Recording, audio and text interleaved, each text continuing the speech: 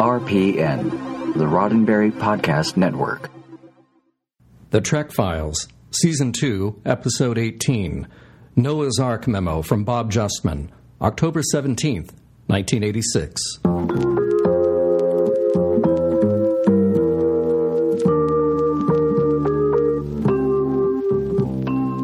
Welcome to The Trek Files, a look into the archives of Roddenberry Entertainment from the personal files of Gene Roddenberry. And now your host, Dr. Trek, Larry Nemechek. Well, welcome back, Star Trek background fans. Fans of any stripe, but of course, especially you Canonistas and, yes, you Trekophiles with an F. Hey, this week we have a journey back to those early roots days of Next Generation when it was still just a little embryonic series. Hadn't even produced its first Bible yet. Still the very small, what do we call them, the Gang of Four, working on what would be the Next Generation from a blank slate. And one of the hallmarks of the Next Generation that was designed to set it aside from the original series, that is, it's a hallmark that we still deal with today, was this notion of families aboard the Enterprise D. We can trace the roots of that really back to one of these very early first or second week memos from the great Bob Justman to Gene Roddenberry. So listen to a sample here, and I'll be right back with our new guest this week.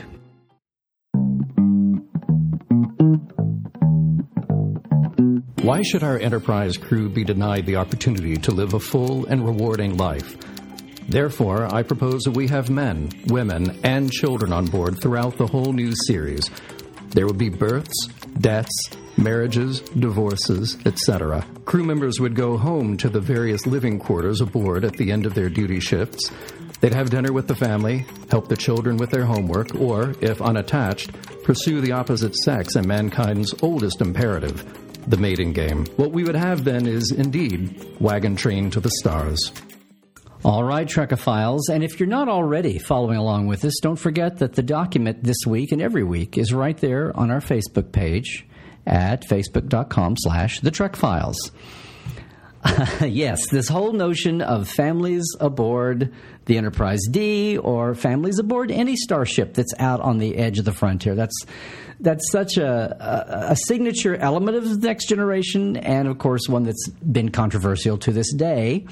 And I'm just delighted to have a new guest with us this week, new to the show. You know her from her work on Voyager for 3 seasons, where she was behind episodes such as Innocence and Blood Fever, and actually began by pitching on DS9 with one credit there, Hippocratic Oath, that you will know.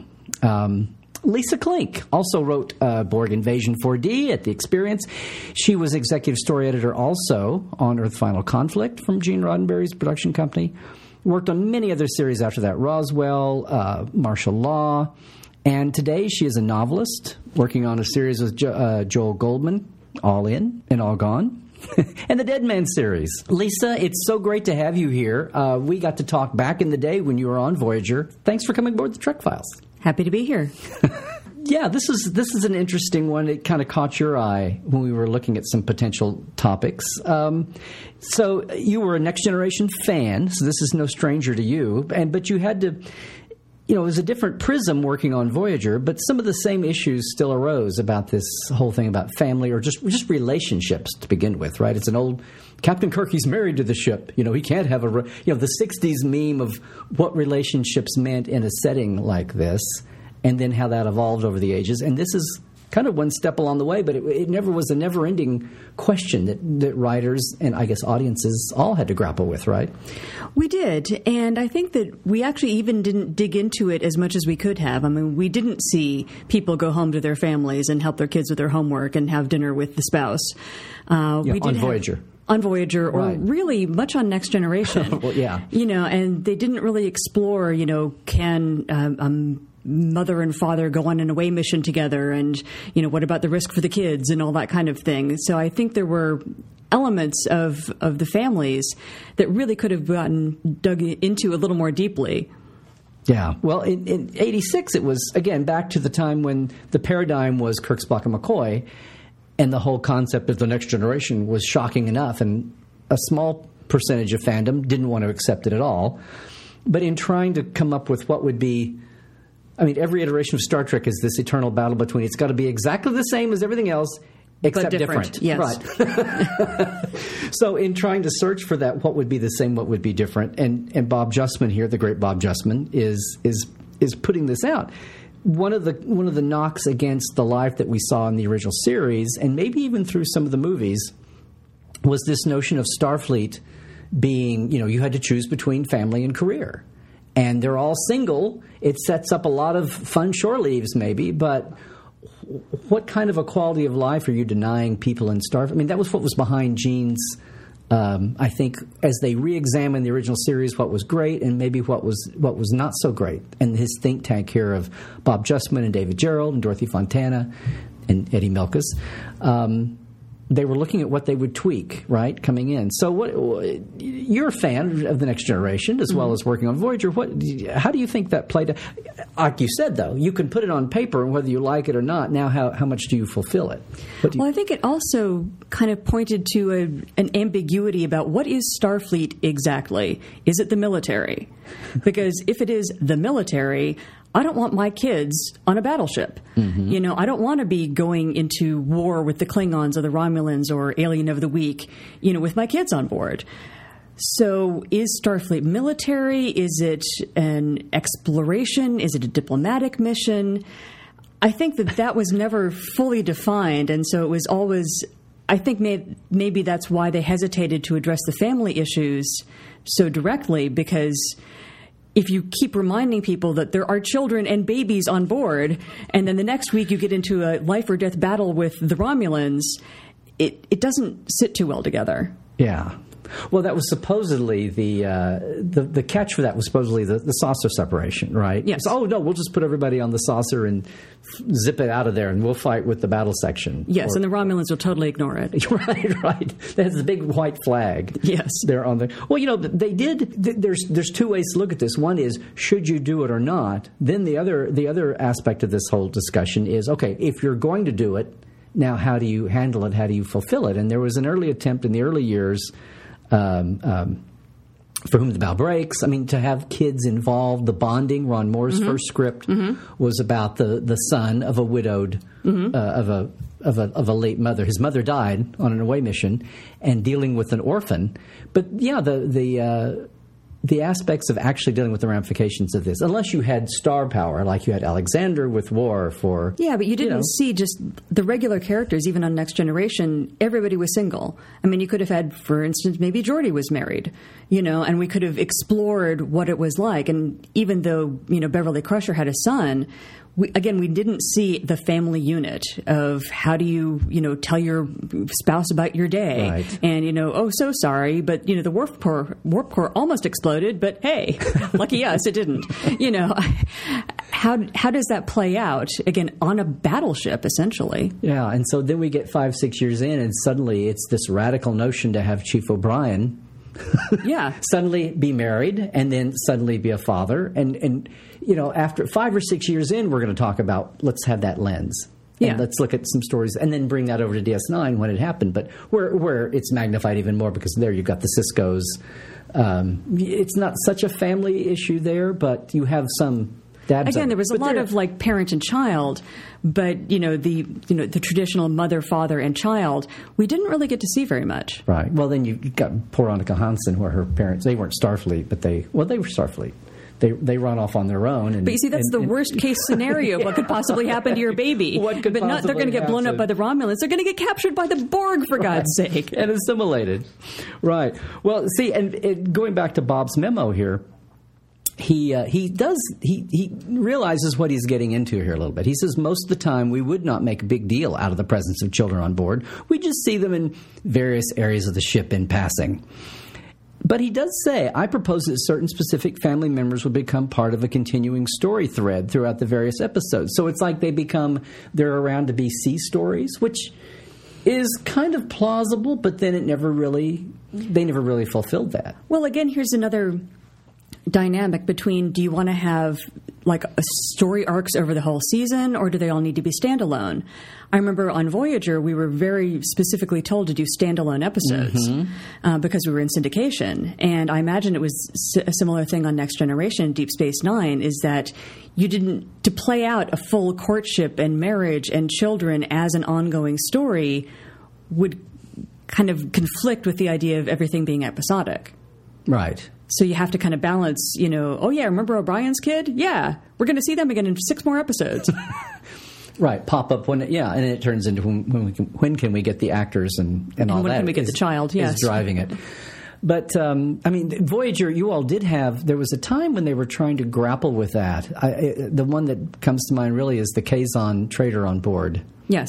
That tried it. That was second season when you were involved. Mm-hmm. And I know Jerry Taylor was never really happy. It felt they always felt like it was just stuck into the plot of the week. Yeah, the Kazon were never quite as successful as everybody hoped that they would be. Right. But I mean, specifically this arc of having a trader on board, and this has nothing to do with families. Yeah. But even just the fact of trying to get a little bit of a running arc over 5 or 6 or 7 episodes was never really fulfilling.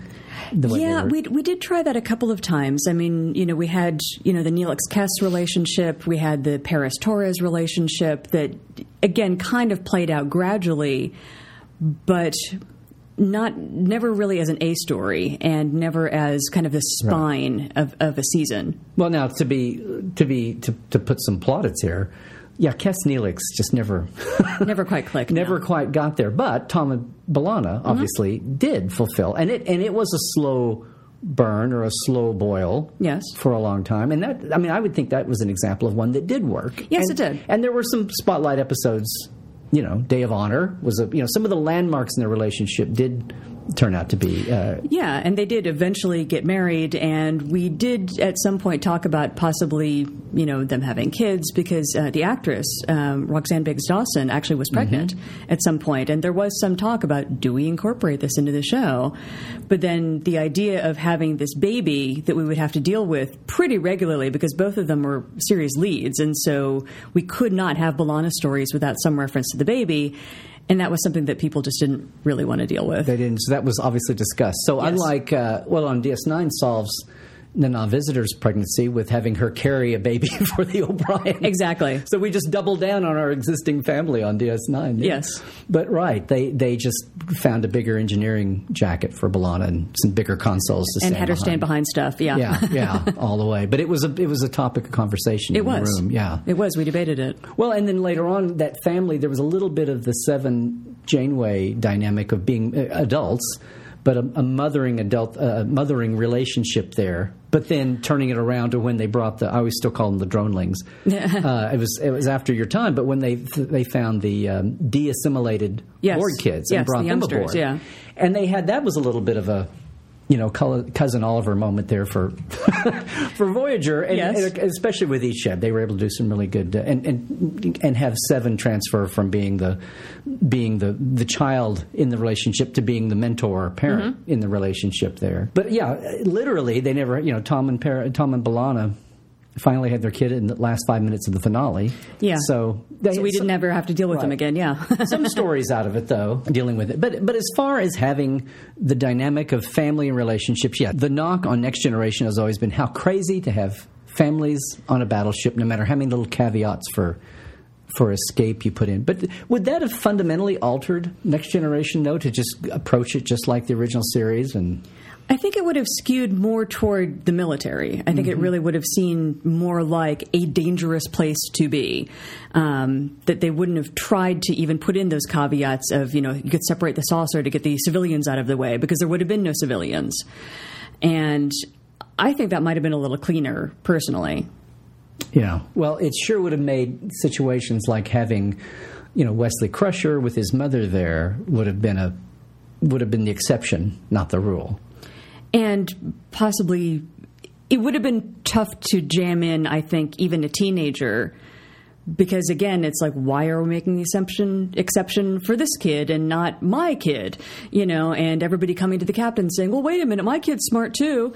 You wouldn't want to get into all of those dynamics either. And, of course, to be fair, the initial dynamic with Next Generation was that they were not going to be 2 weeks out of Earth all the time. They were Correct. going to go. They were going to go away for this 5-year mission, and it really would be out on the fringes. We would not see them. And if you wanted to have if you didn't want to postpone your life, you could bring your family along, or you could choose to get married and still work on a mission like that, which was the original forethought. And of course, we've got all these years to. I know it's hard to separate out now.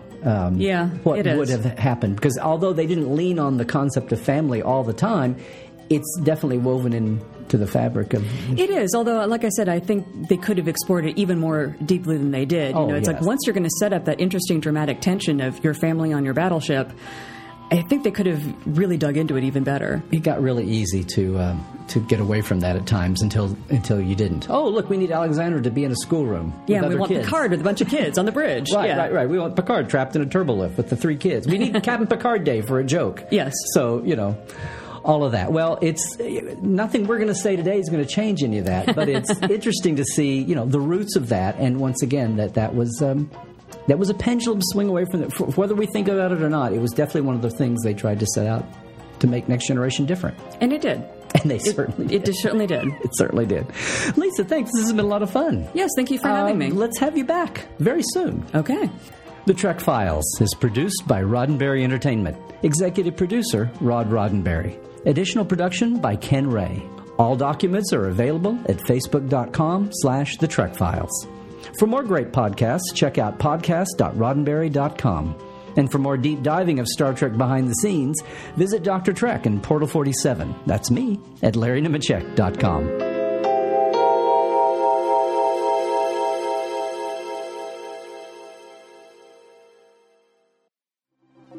Podcast.roddenberry.com, the Roddenberry Podcast Network.